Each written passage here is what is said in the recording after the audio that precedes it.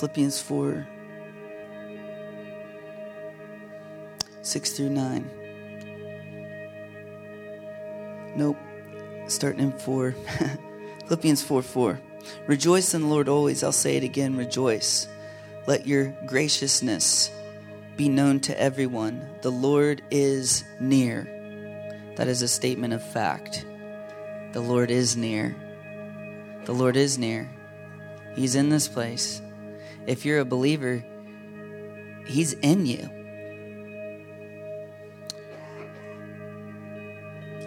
And yet we struggle to believe that. We're unbelieving believers sometimes, aren't we? Can you admit that? Can we be honest in church? We struggle with faith. We struggle with faith. We struggle to trust that God is so near, He's even in us. We struggle to believe that. You have a muscle organ inside of you called a heart that beats about every second to keep you alive. But you don't see it. You don't hear it. In fact, most of the time, you're not even aware of it unless you put your fingers to your wrist or your neck, and then you go, oh, there's something going on in there. But it's in there.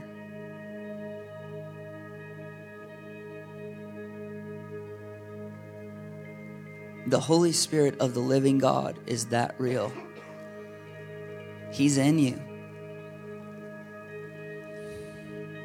And we struggle with faith when we're not aware of His presence. That's when we struggle with faith. And so when we talk about God really showed up today, we want to be in God's presence. Sometimes theologically you can think to yourself, what does that mean? Because it's like, I thought God was everywhere, right? You ever thought that before? What do they mean God really showed up? I thought He's everywhere all the time. When we say we want to be in God's presence, we really are talking about God's manifest presence. When God manifests Himself, and it's not that He wasn't there and then He manifested Himself and He was there. It's that He does something that makes us more aware of His presence. Kind of like if you were to sprint some laps up and down this aisle and then you feel your heartbeat. You're like, oh, that thing's in there. It was there. But something happened that made you aware. It's the manifest presence of God. And I want to talk to you today about a spiritual habit that helps us enter into His manifest presence. And so it's a habit that helps keep us close to His heart. And I want to keep reading verse 6. So the Lord is near. I mean, that's a fact. Romans 10 says the word is near you. You don't have to ascend into heaven. You don't have to descend into hell. It's very near you. It's as near as this, a statement of faith, I believe. That's how near salvation is to you. That's how near any need you have is today. You can have a seat. I can see some of you are getting shifty. You can keep standing if you want to.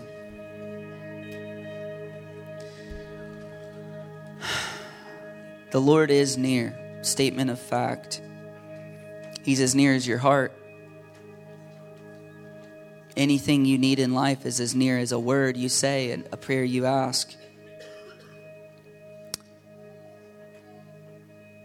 So therefore, the word of God says, the Lord is near. Can you keep the pad? Just keep it going till I'm done here. Don't worry about anything, because the Lord is near. These ideas are connected. Because the Lord is near. Don't worry about anything, but in everything, through prayer and petition. So with an awareness that God is near, God is near, don't worry. Why? Because the Lord is near. But in everything, through prayer and petition, with thanksgiving. With thanksgiving. Through prayer and petition with thanksgiving. That word thanksgiving there is the Greek word Eucharisteo. And the Lord told me that's my word for this year. Any of you ever do that word of the year thing? It's become popular in the last decade or two. It's like, pray and the Lord will give you a word for the year. And I used to do that. And then I kind of got to be a jaded, cynical, grizzled veteran Christian, you know? And I was like, I'm not doing that anymore. That's dumb. And 2 years ago, I wasn't doing it for a few years. And 2 years ago, the Lord said, I was driving down the road and I was thinking, I was literally thinking about, it's kind of dumb how we always like do a word for this year. I'm not a part of your system. Stick it to the man. I'm not doing a word this year. I was literally thinking about that driving down the road, and the Holy Spirit said, your word for this year is starting over. Now, this was a few years ago. Then the next year, same thing. I was like, I don't think I'm going to do that whole word of it. I wasn't even seeking it. He said, your word for this year is forward. You're moving forward. I was like, okay. And a couple weeks ago, wasn't even seeking it. I was hearing a sermon on Thanksgiving after Thanksgiving. Isn't that ironic? That was a joke. And the Lord said, this is your word for this year, for this coming year, Thanksgiving. And then he said this, I want you to give me thanks for everything that comes into your life this year. And I thought, uh-oh. What does that mean? Oh boy. Because I knew 1 Thessalonians 5:18 says, give thanks in all circumstances, good or bad. And I wondered, I don't know if the Lord was saying it this way or if I was receiving it this way, but I took it as brace yourself. Brace yourself to give me thanks for everything that happens in your life this year. Like, okay. And then he said, preach Eucharisteo. That's your sermon for the first Sunday of the year. Preach Eucharisteo. And I knew what he meant because Eucharisteo was a little 2-week message series I did the very first year of our church. And there's just some messages that stay with you. And I heard a lot of people talk about that message series for several years. It just marked us, I think. It marked me. I remembered so much of it. And he said, preach that. Go back and look at that and preach that. I said, okay. And so, don't worry about anything, but in everything, through prayer and petition, with thanksgiving, Eucharisteo, present your requests to God. And the peace of God, which surpasses all understanding, will guard your hearts and minds in Christ Jesus. You can have your Bible back. I wasn't planning on using that scripture today, but the Lord was highlighting it as she was sharing. And as Ruth was sharing, I was thinking about, let this be an upper room. This is the season we're entering into. And the Lord said, so make it one. I was like, Lord, let this be an upper. He's like, make it one. That's your choice to make it one. It will be one if you make it one. And so, church, I'm inviting you to join us to make our house an upper room. And I think I mean permanently, but especially this month. It's New Year. We're talking about new habits. You're probably thinking about maybe some new habits.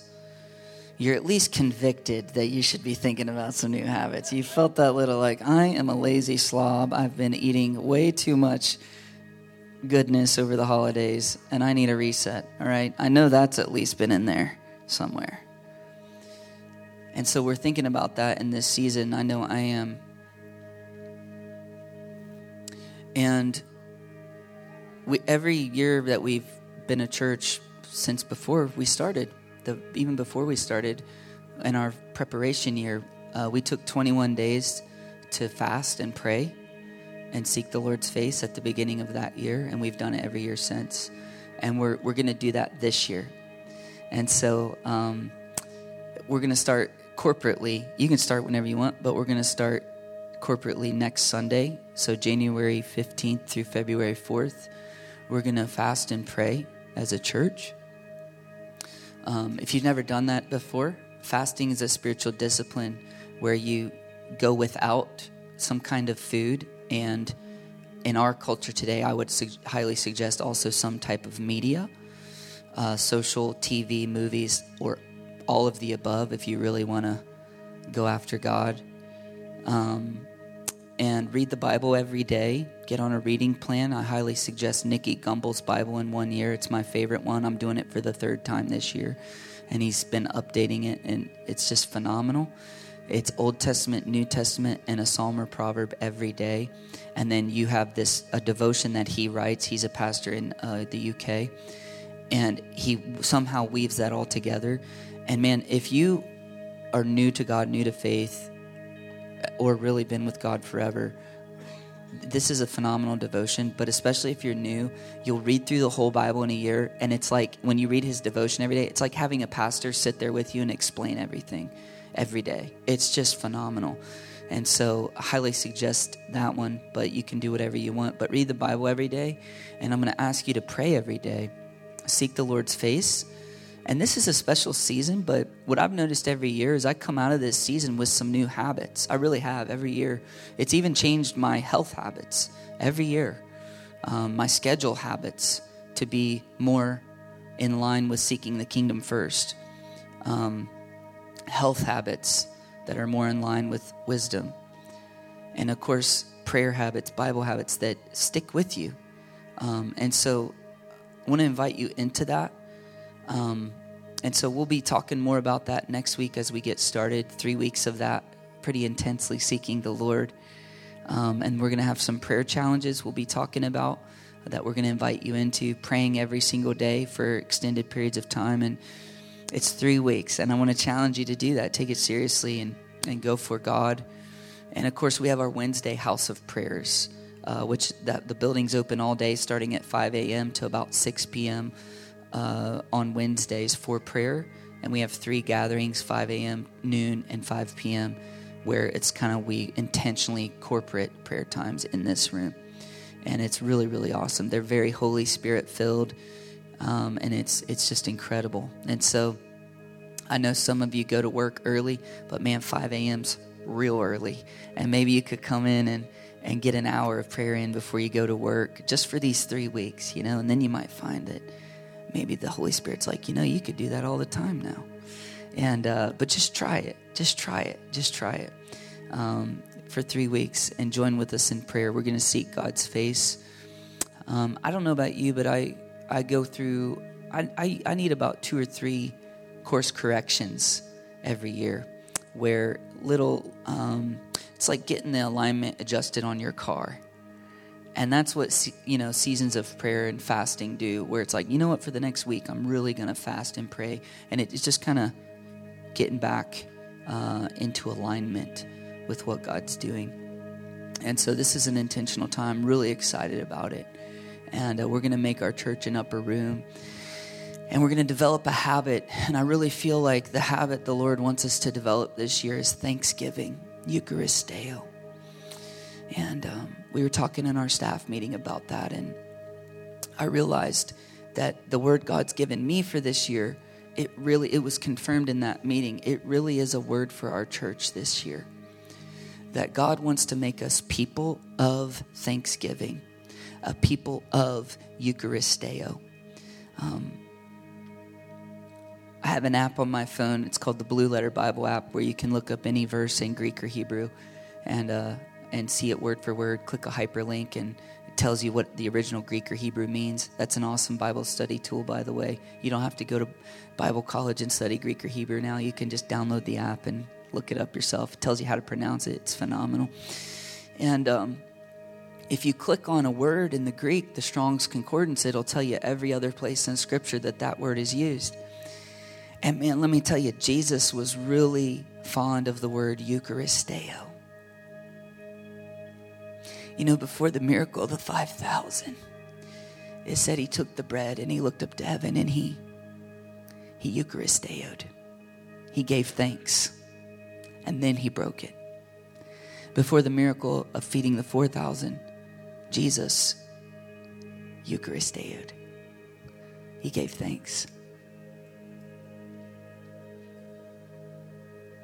When they were in the upper room eating the Lord's Supper, the Last Supper, communion, it says Jesus took the bread and he Eucharisteoed, he gave thanks. He took the cup, the blood, he Eucharisteoed, he gave thanks.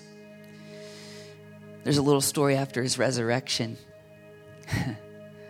2 disciples were walking on the road to Emmaus, and Jesus comes up, and he's incognito. And somehow they don't recognize him, right? And he's talking like, oh, what are you talking about? Oh, you're talking about me. Oh, that's interesting.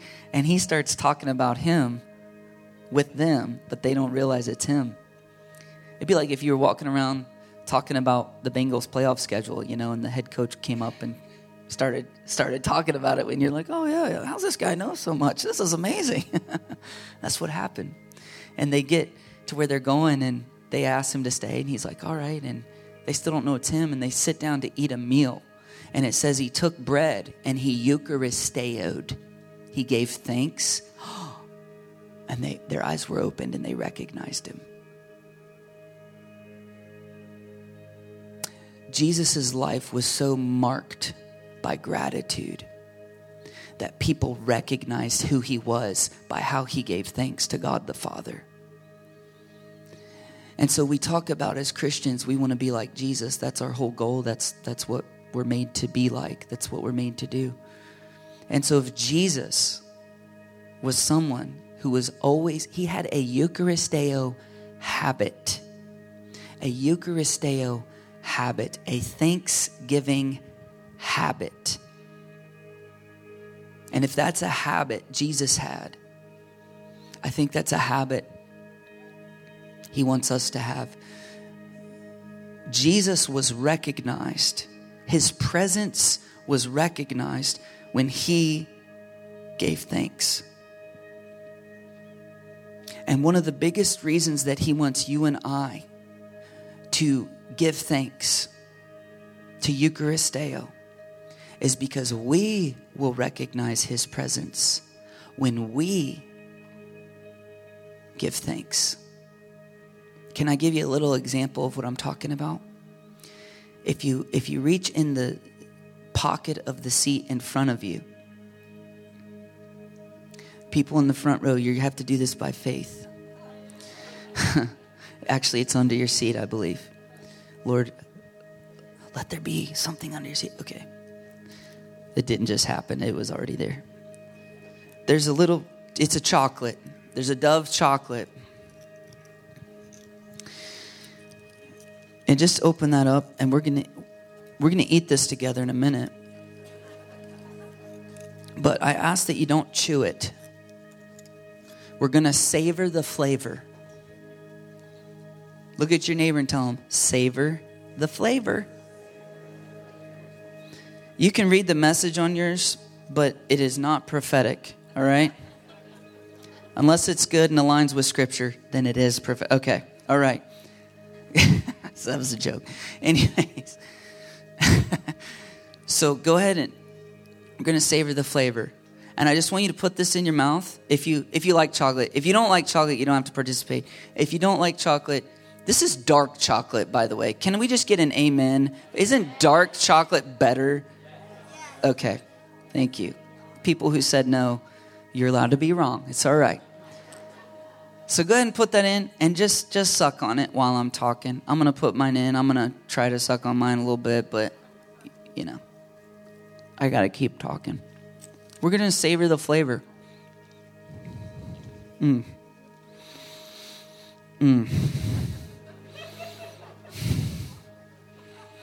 actually hungry, so that's actually really good.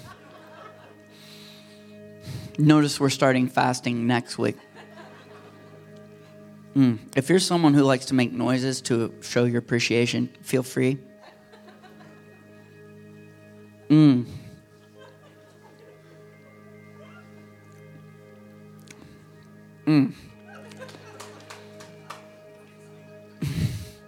I don't know what you're doing right now, but I am worshiping the Lord.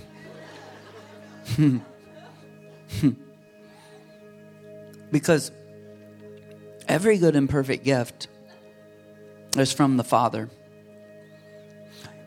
I'm serious. It says he's given us all things for our enjoyment.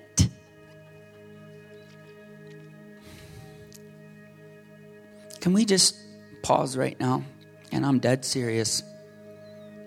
And yes, I planned this, but I'm not playing around. I want to thank God right now. Can we just pray right now? God, Jesus, the scripture says all things were made through you, Jesus, the Word. So Jesus, I just thank you for chocolate. Thank you. Thank you that you've given us all things for our enjoyment. Thank you that when you created us, you thought in advance about things that would just make us happy and bring us joy. And you're like, you know what, I'm just going to do that just because it's cool. Just because it'll make them happy. It'll just bring them joy. And so, Lord, I thank you for chocolate. But now that I think about it, I thank you for making the cocoa bean. Because when you made everything, you realized that you could make this plant that would have a bean that we could use, that we could get powder from, that we could eventually combine with some other things to make chocolate. And speaking of those other things, God, I just want to thank you right now for cows.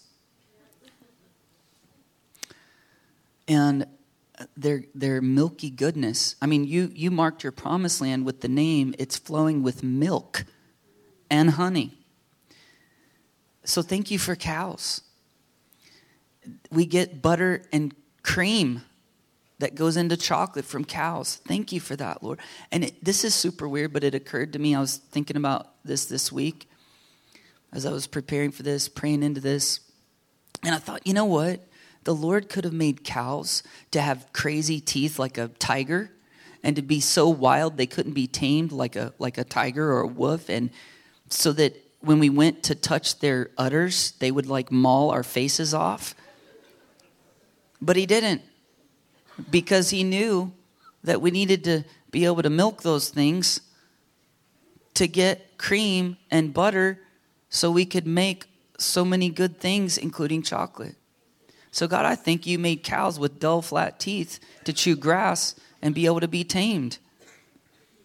Thank you for that, Lord. You didn't have to do that. And Lord, thank you for sugarcane. You made a plant that we could extract. You made several plants, actually, that we could extract sugar out of. You made bees to make honey, to eat nectar, and then it's like their excrement, really, and yet it's sugar. It's amazing. And so, God, I thank you for all these things. I thank you for all these things. Thank you for cows. Thank you for sugarcane. Thank you for cocoa plants. Thank you, Lord, for chocolate. And everybody who was thankful for chocolate in Jesus' name said, Amen. Amen. Isn't that interesting? When you slow down and savor the flavor a little bit. I remember the first time I did that illustration, and it hit me. So often through life we go, oh yeah, oh God, thank you for chocolate, and we just move on. And then we wonder why we struggle with doubt and unbelief. We wonder why we struggle. Is God really with me? But did you notice what happened when we slowed down enough to savor the flavor? Thank you for chocolate, God. You know what? Wow, you made cocoa beans. Thank you for cocoa beans. You made cows. You made sugar cane. You made all this. Oh, here's another one. God, thank you for making our taste buds. And you didn't have to do that. Thank you for making stuff to taste good. It brings pleasure. Thank you. You didn't have to do that. And the more you thank God, the more aware you become of more things he's done. And the more aware you become of who he is. And the more aware you become of his presence. Thank you. Thank you. Thank you. You ever go through something difficult and in the moment you're just like, this is horrific. Where is God? Oh, and then you get on the other side of that season and you look back and you see all the things that, like, I could have died. There was God. Wow, God, thank you. I didn't even think you were there, but when I look back and I see now that you were there, you were protecting me. Thank you. And you thank him. When we express gratitude to God, it makes us more aware of his presence. Now, God is everywhere all at once, and he's always near. The Lord is near. He's always near.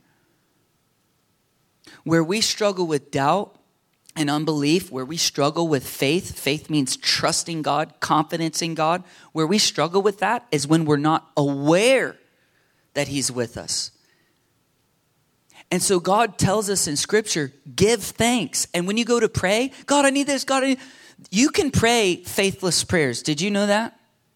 That's why Scripture says when you pray healing, the prayer offered in what? In faith will make the sick person well. You can pray faithless prayers. God, I need this. Where are you? And I just don't think you're going to do it. How can you let this happen? God, I need this.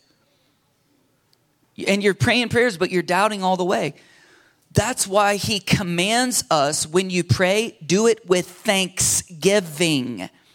Why? Because thanksgiving will dismantle your doubt and unbelief and make you aware, no matter what's going on in your life, he's here and he's near. The Lord is near.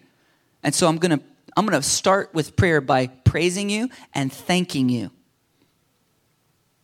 And I'll thank you in advance. You want to pray in faith? Thank him in advance for what he's going to do.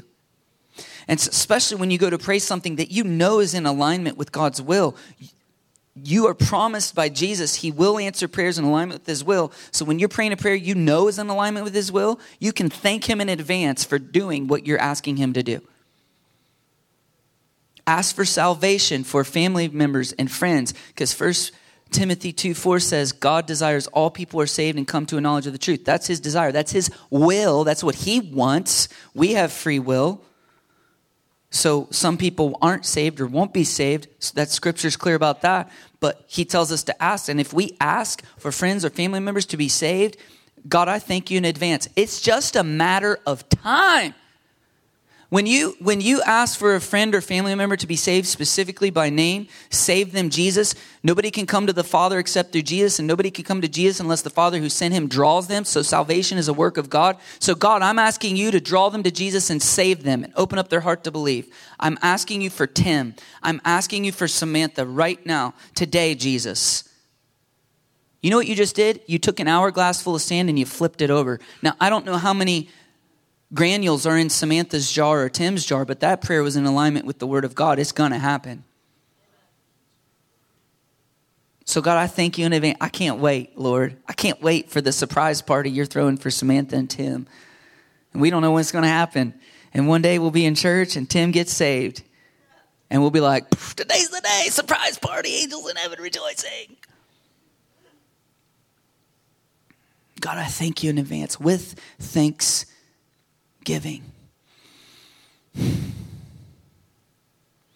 God wants us to learn how to savor the flavor of life, especially in the good times.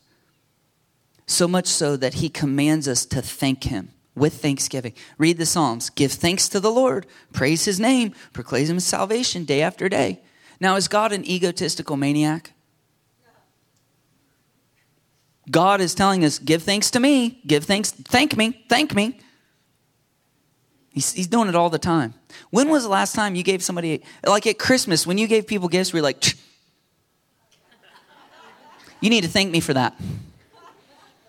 Some of you do that little song from that Disney movie. You know, what can I say but you're welcome? You know, like, you don't even wait for people. You're welcome. Here, you need this. You're welcome, right? Is that egotistical for God to command us to thank him for stuff he gives us? When was the last time that you commanded someone to thank you? Well, if you have children under 10 years old, especially if they're about under 5 years old, it probably was relatively recently. Probably the last time you gave them some food. What do you say? You better thank me for that. Are you an egotistical maniac? Maybe. Probably not, though. You're probably a good parent. Why? Even unbelievers do this. What do you say? What are they doing? They're training their children who don't know right from wrong yet how to have grateful hearts. Because they know to have a grateful heart, go through life with a grateful heart is way better than to go through life entitled, or if you're not grateful, you'll feel entitled or bitter. And God wants us to learn how to always be grateful. And so he commands us, give thanks, give thanks, give thanks. And God's like, it's not about me, it's about you. It's about you learning how to see life. In Deuteronomy, it's 8 or 18. God is telling his people, when you get into the promised land and when you eat and you're satisfied, praise the Lord. Praise me. Give me thanks. And at the end of that passage, he says, because if you don't, and your heart grows proud, and you start to think that all these good things in life are because you're awesome, that's a problem. Ingratitude will separate you from God. Can we just consider for a minute the fall of mankind, Genesis 3? Now, I know, like, we're supposed to give thanks in all circumstances. That's good or bad, right? And so even when life, you've probably heard, even when life's going hard, you know, look for the good and give thanks for the good. And that's good advice. But can we all just get a chip off our shoulder today with Adam and Eve? You ever think about going to heaven and be like, what was your problem? You had it perfect. We struggle. It was hard for us to give thanks. They lived in utopia. They lived in perfection. There were no problems. Their job was tending a garden, but it wasn't by the sweat of the brow. It was like an easy job. They didn't have to work the ground. Stuff just grew and bore fruit. They just, work was really hard today. They had it perfect. They had a perfect marriage. They had a perfect relationship. They never argued. Wow. And can you imagine how things would be different if when Satan came and tempted Eve, did God really say you couldn't eat from any tree? Which is what he said. Oh no, he didn't say that. He said we just couldn't eat from this one tree. Oh, why is that? Well, we'll die. Oh, you won't die. God knows when you eat of it, your eyes will be opened. God's holding out on you. Forbidden fruit, God's holding out on you. God's holding out on you. No, God was protecting you. And can you imagine, scientists now tell us there's thousands and thousands and thousands of plants and trees that are edible. Thousands and thousands and thousands of plants and trees to eat from. One, God says, not that one. It's like poison. You'll die. And can you imagine when he came to tempt and they went, you know, God, I just thank you for all the thousands of trees you've given us to eat from. Do you think if they took a moment to express gratitude, maybe they name them one by one? Did you ever sing that song in church growing up? Count your blessings one by one. Count your blessings, see what God has done. Count your many blessings. Right? We used to sing that song every Sunday night. Sunday night service was when we would share the blessings. We'd sing that song every Sunday night. Hey, it's time to share blessings. Bum, bum, bum. Count your blessings, name them one by one. Marshy piano music. Sing the Count the Blessings song. Then people would stand up and testify. I just want to thank God for this week.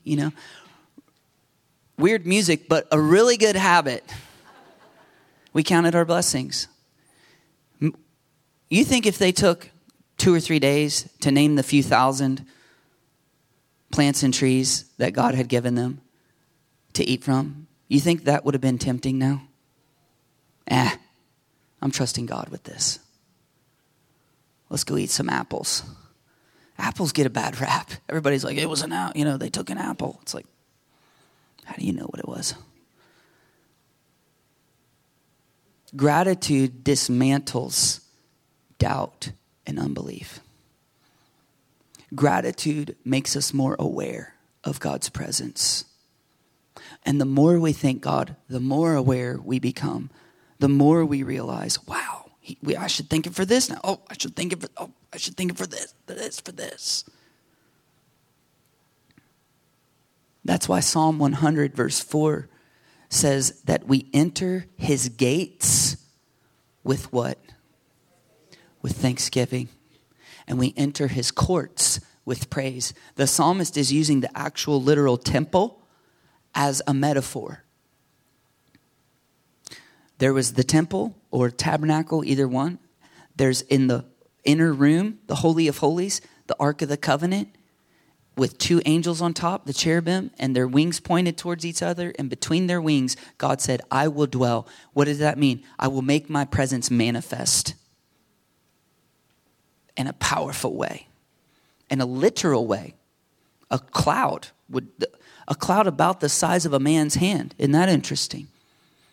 Between the wings of the cherubim, God dwelling among his people. In the Holy of Holies. Then you got the holy place. Then you've got the outer courts. Then you've got the courtyard surrounded by walls and a gate. And the psalmist is saying, we enter his gates with thanksgiving. So when we begin to thank God, it's like the doors on our hearts open up and we begin to draw near to realizing how real and how near he is. That's why praise and worship is powerful. That's why we take time. That's why sometimes as a band, I don't know if the others do this, but I'm going to be honest with you, I do this. If I look out and see you guys aren't engaged, why they keep singing this over and over. Oh, we're waiting on you to sing it with us. So if you want to get it over with, sing. Now that's kind of snarky, but I'm kind of snarky. I know these ladies, they don't do that. They're just like, ooh. You hurt their feelings sometimes. Ooh. Why aren't they singing with us? But I'm kind of like, oh, keep singing. Yeah, we ain't there yet. We haven't entered in the gates. We have. They haven't. We're not here for us. We're here for you and for him. And so come on, keep singing. We ain't there yet. Come on. We begin to draw near. Right? Some of you, when we sang that song, Let This Be an Upper Room. I mean, we sang that, 27 times today? Probably close. And after about 12, some of y'all were like, how much longer? My legs are getting tired. But then I said what I said, and then I'm like, let's sing it a few more times. And you're like, oh, yes, let it be an upper room. Because the hinge on your heart went, you finally entered in. That's where we are. That's where we want to be. We want to be near him. We want to be in his presence. Not just in church, every day of your life. So develop a thanksgiving habit. Michael Miller was the man preaching a few weeks ago that I heard talk about Thanksgiving. And he said, I call Thanksgiving the little hinge because we enter his gates with thanksgiving. And a gate is, what is a door? He said a door is basically a wall with a hinge. And it opens up and it lets you enter in somewhere. And then he said, a door, though, without a hinge is a wall. And the Holy Spirit hit me so hard. If you go through life and you have seasons where you feel like God's far, he's distant, you feel like he's not with you, he's not in you. I mean, I know Scripture says he is. That's like saying, I know the scientists say I have a heart in me. Just don't really feel like it right now. Well, there's a way you can test. Other than splicing yourself open, don't do that, right? There's a way you can test. Do this.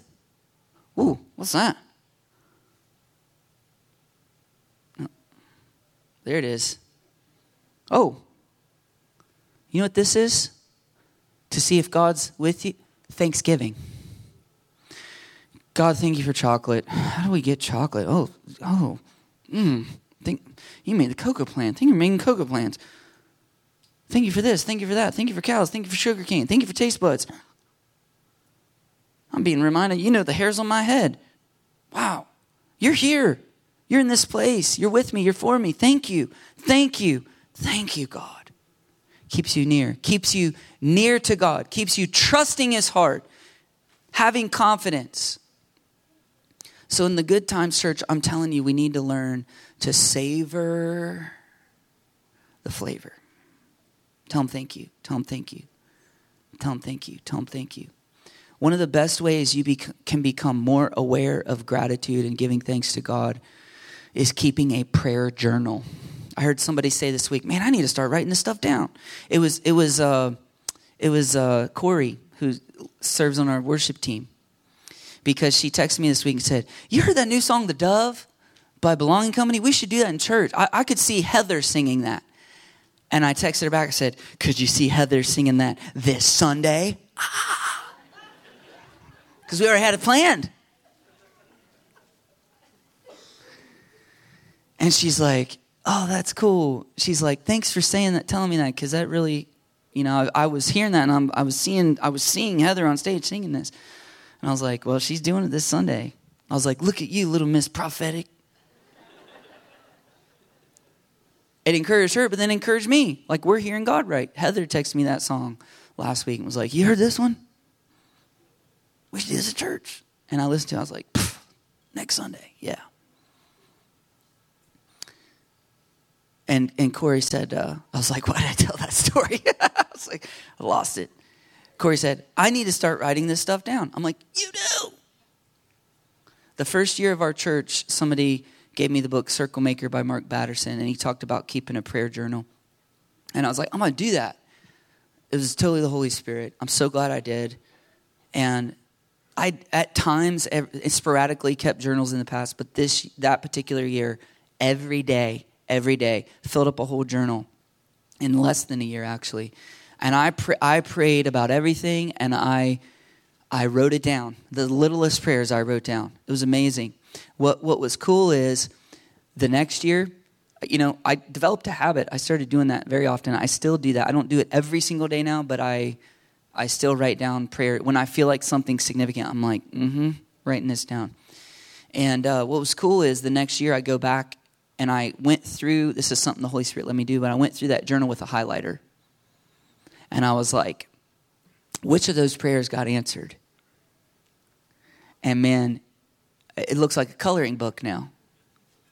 And I forget why I use different colors that meant different things, but it is, if I showed you that prayer journal now, it's just lit up. He answered all of these prayers in amazing ways.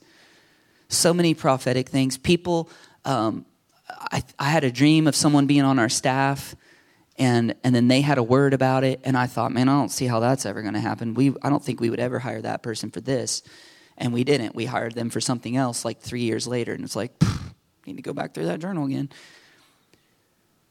He's so faithful. But my faith got so built when I went back through that journal and just highlighted. And I was like, oh my gosh. That's what these prayer boards are about. Write it in black. Write a prayer in black. When God answers it, circle it in red. And we've been doing that. It's on the back. It's on this side. We're going to get some new prayer boards for this year. Blank slates. Fill them up with black. We'll be circling them in red, and you'll see God's faithfulness. And I challenge you to do that in your personal life. Write it down. You will be blown away. Because what I found when I did that too is I prayed so many prayers and I would move on and God would answer them. But I didn't even realize God was answering. I was just like, oh, I hope this works out, you know? And when it would work out, I would be like, oh, I'm so glad that worked out. And I would forget that I asked God to do that. So I wouldn't give him praise for it. I'd be like, oh, it's like luck. That was fortunate. No, that was the Lord answering your prayer. You should probably thank him for that. Thanksgiving's powerful. Thanksgiving has the power to heal your soul at the deepest level. Luke chapter 17, I believe it is. I'm going to check my notes. I don't have time to go through it like I wanted to, but read this on your own. Luke chapter 17, 11 through 17. The story of the 10 lepers. 10 guys had leprosy. Jesus heals all of them. He said, go show yourself to the priest. You were only supposed to show yourself to the priest if you thought you'd already been healed. Did you hear me? If you thought you had already been healed. The original word was given, look at yourself. If you think you've already been healed, go show yourself to the priest. They weren't healed yet. Jesus Christ, God in flesh, with whom all things are possible, said, go. He didn't say, I heal you. He didn't say you're healed. He said, go show yourself to the priest. Act of faith that will demonstrate you believe you will be healed because Jesus said you would be. And they did it. And it says, on the way, they didn't even get there. They were healed. One of them came back to thank Jesus. And he says, I think it's in verse 18, he's in disbelief. He goes, has no one, where are the other 9? Are you kidding me? And it was a Samaritan, a foreigner. In other words, where are the other 9 people who go to church when they get healed, when they get what they asked for? Why aren't my people praising me? Why aren't they thanking me? Where are the other 9? Those were Israelites. Those are my people. And they're not even thanking God. This guy doesn't even go to church. He's not even a believer. He's coming back to thank me. And then he says, your faith has made you well. It says the guy came back to thank him. Jesus said, rise and go. Your faith has made you well. The word well there is sozo. It means saved, healed, set free, made complete. That's what that word means, all of that. Made whole. Your faith has made you whole. See, he got a deeper healing. The other 9 got healed physically and went, cool. They didn't say thanks God. I was going to say they said thanks God. No, they didn't. They went, oh, good. On with life. On to the next thing.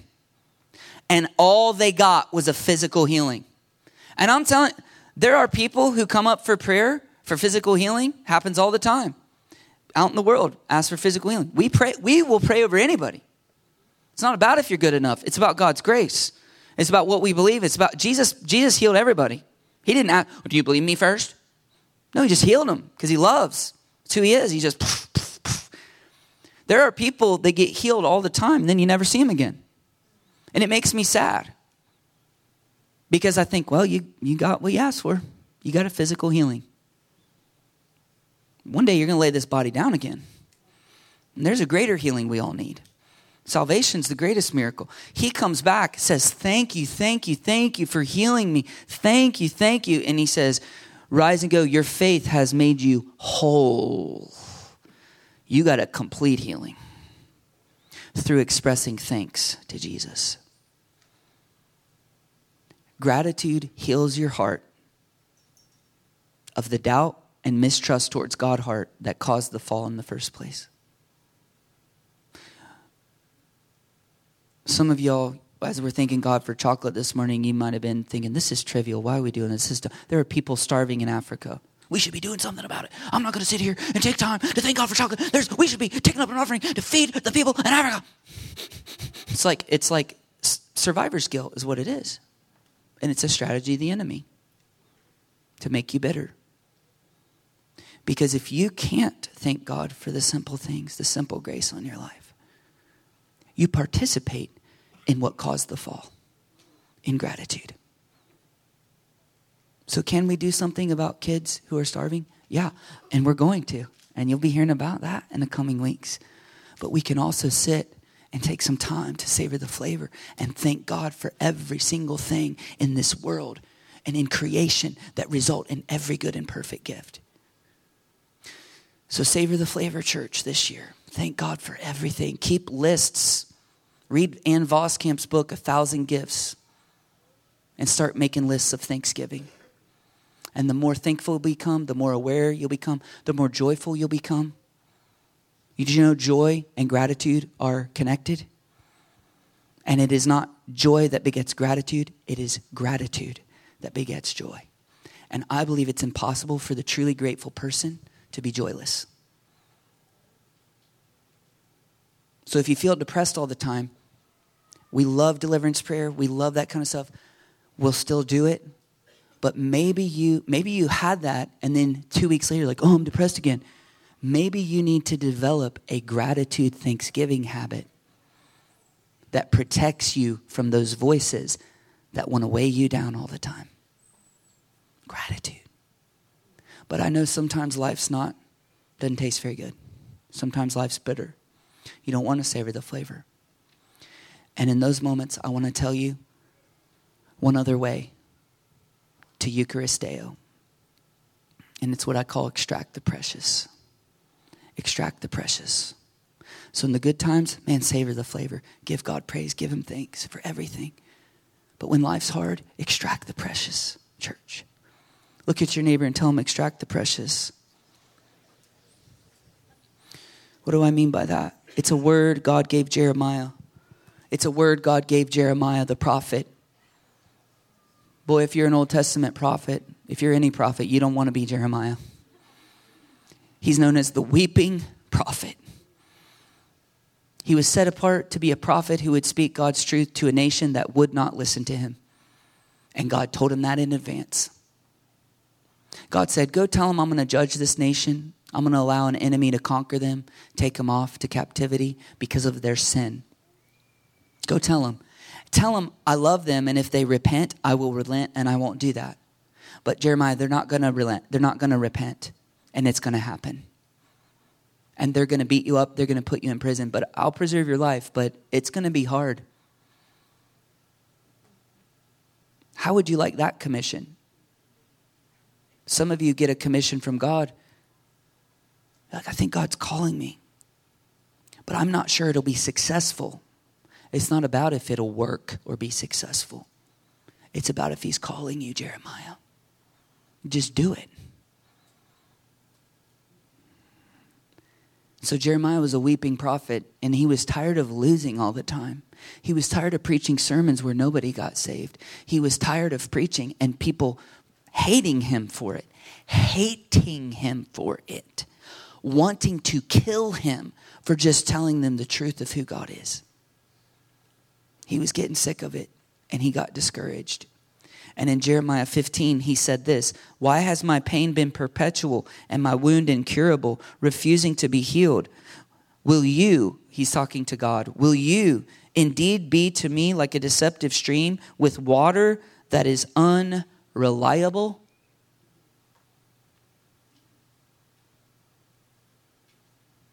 It's like God told Elijah to go live off the stream and let the ravens feed you. And then it says the brook dried up. Do you know why the brook dried up? Because Elijah gave a word to the nation that it wasn't going to rain. He gave that word, and then God's like, now go out because they're going to try to kill you. Go out in the wilderness. Live off the stream. Then the stream dries up because he was obedient.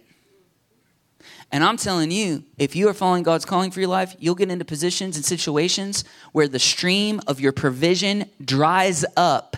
And you will be tempted to think that you've been unfaithful to God, or that God's not with you anymore, or that he's removing his favor. You need a shift in perspective. Elijah didn't get discouraged in that moment, but Jeremiah got discouraged and was like, you're like a brook to me that's failing. Your river, God, the river of your spirit is drying up. That's what I feel like. That's what I feel like. And listen to what God says. Therefore, thus says the Lord, verse 19, if you return, speaking to Jeremiah, if you return, then I will restore you. Before me you will stand. And listen. And if you extract the precious from the worthless, you will be my spokesman. Why is it if you extract the precious, Jeremiah, you'll be my spokesman? Because God goes, yeah, it is hard. There is a lot of worthless situations in your life. There are a lot of brooks drying up, but it's not me. My brook's not drying up. Are you looking for the good in your life, Jeremiah? Are you focusing on what the good is, what God is doing amidst all the bad? Are you thanking him for that? That's extracting the precious from the worthless. He's using an analogy of the refining of precious metals. Now, I think we have a picture of that. Do you have the picture of the gold ore? Do you have that in there? Yes. Hey, this is gold ore, meaning somebody found a rock that has gold. This is how gold looks when you find it most of the time. Some of you look at that and go, that doesn't look like gold. Get your wife that for Christmas. Be like, look what I got you. She's like, you need to do something with this first. Right? That's like, there's a lot of worthless rock in there. Worthless. Just raw. It's just dirt. Some of you are like, that doesn't look like gold. Your faith doesn't look much like gold until it goes through the fire. So they'll take these big rocks, they crush them. Then they burn them. They heat them up. And because gold is a soft, precious metal, it melts. Then they can just tip it over and the gold pours out. And that's the first process of refining. The crushing in the fire. But they'll refine gold or silver up to 7 times. And after that, first time, every time, the impurities are smaller and smaller and smaller and smaller. I'm getting word right now. Woo, Lord's speaking to me. Some of y'all are like me. You're like, you got it out for me? You seen that meme? It's like calling God to make sure I'm on his fun times list instead of the trials and tribulation list this year. I've been doing that every year. And every year I get put on the trials and tribulations list. Sorry, that was a little worthless statement. It's not true.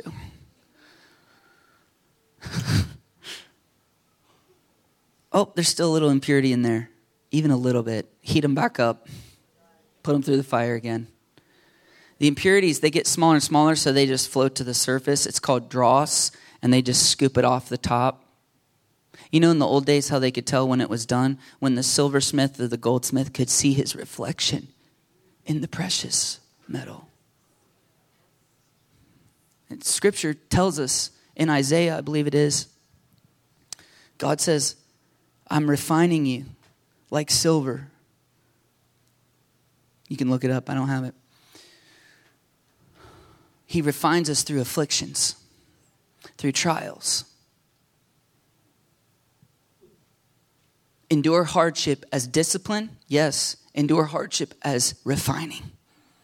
Endure hardship as an opportunity to become more pure. Hardship will either ruin you or bless you.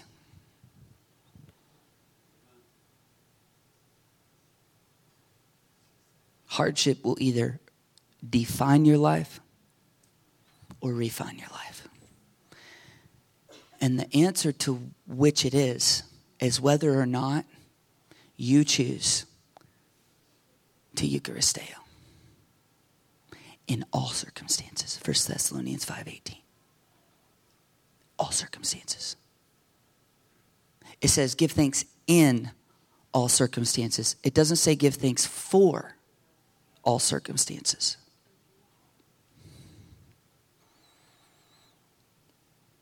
But we know, Romans 8:28, that in all things God is working good for those that love him and are called according to his purpose. In all things, he's working good. He's working all things together for the good. And I don't care how bad something is in your life or what's going on. there's always something in that circumstance to thank God for. And it's either there's something good in it or God's going to work some good out of it. And when you start looking at, can you put that picture back up? You know what this is? This gold ore? You know what this is? This is Damar Hamlin getting hit, standing up and falling over dead. Dead. Heart gone. This is his mom watching that. CPR for 9 minutes. Dude's gone. Devil's whispering in those EMTs, give up, give up, give up. But there's a whole lot of Holy Spirit in a whole lot of those players. So they said, the Buffalo Bills said, let's kneel down. Let's call on the God of heaven. You see these, you know what? This is what happened. This is the worthless situation that happened. But you know what this is right here? This is what I see on social about 30 minutes after it happened. Wow. I didn't know there were so many believers in the NFL. That's awesome. Praise God. They're praying. This is what is it? Up to over 7 million now raised for kids, for Toys for Kids. His fundraiser he threw out there that no one really knew about, and then to honor and to bless the thought of him because of what he's going through. Hey, let's give money to this. Millions of dollars raised for kids in needs or whatever that fundraiser's for. You know what I'm saying? This is like an ESPN anchor going, I don't even know if I'm supposed to do this, but I'm going to pray on national live broadcasts. This is like, what is it? I just saw a picture of another game happening, I think this Thursday night or this weekend. And it's like both teams kneeling for prayer before the game.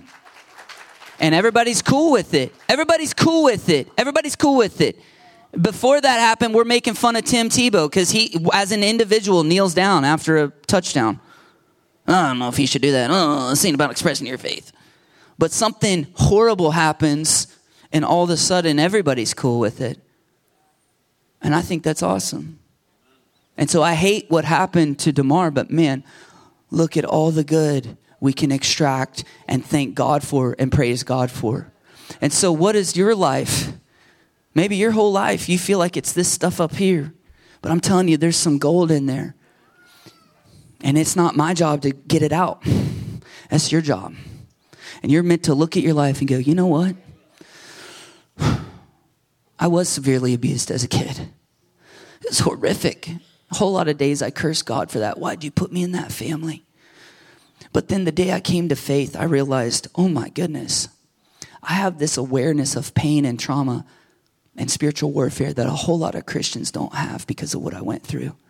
And God has made me a more powerful minister of the gospel because of what I went through. And I didn't realize it, but it was gold. He's turning it into gold. He's turning it into gold. And so I'm going to praise him. I'm going to thank him for it. You got to learn to extract the precious. And so I want to close today by just leading us in a little exercise to do that. And we're setting the stage for this year. You should have gotten some communion as you came in today. We're going to take communion together today. And if the band would go ahead, come on up. This rocked me this week as I was studying this. I didn't fully realize this till I read this week. I was studying all the places where Jesus Eucharisteoed. And it says in Matthew chapter 26, while they were eating, Jesus took bread, and when he had given thanks, he broke it and gave it to the disciples, saying, take and eat, this is my body. Then Jesus took the cup, the wine, and when he had given thanks, it says, and Eucharisteo is the word, he gave it to them, saying, drink from it, all of you. This is the blood of the covenant, which is poured out for many for the forgiveness of my sins. I've read that so many times. There's so many sermons that have come out of this passage and out of the Last Supper, the Lord's Supper, communion. So many sermons didn't hit me until this week that when Jesus gave thanks for the bread and the wine, what was he giving thanks for? Thank you, God, Father, that I'm going to be murdered tomorrow. And he knew it. Thank you that they're going to put nails through my hands and feet and even shove a spear in my side to make sure all the blood is out. Thank you. Thank you for my suffering. Thank you. Why?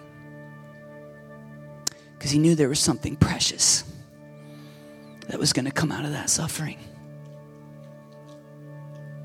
The cross, in and of itself, was a worthless act of senseless violence. Unjust. The most unjust act in history to the perfectly innocent Son of God. And Jesus thanked the Father for it. What was he doing through that act of Eucharisteo? He was extracting the precious. You and me. We are the gold that he wanted to extract from his suffering. So can we just spend the last few minutes together thanking God today for the cross, for Jesus, and for whatever else, every good and perfect gift in your life? Wow, it's like it would take the rest of our lives to thank him for every good. Yeah, exactly. That's why it's a habit. Let's thank him today. Jesus, thank you for the cross. Thank you for your body. Jesus, thank you for the blood that absolves us of all sin.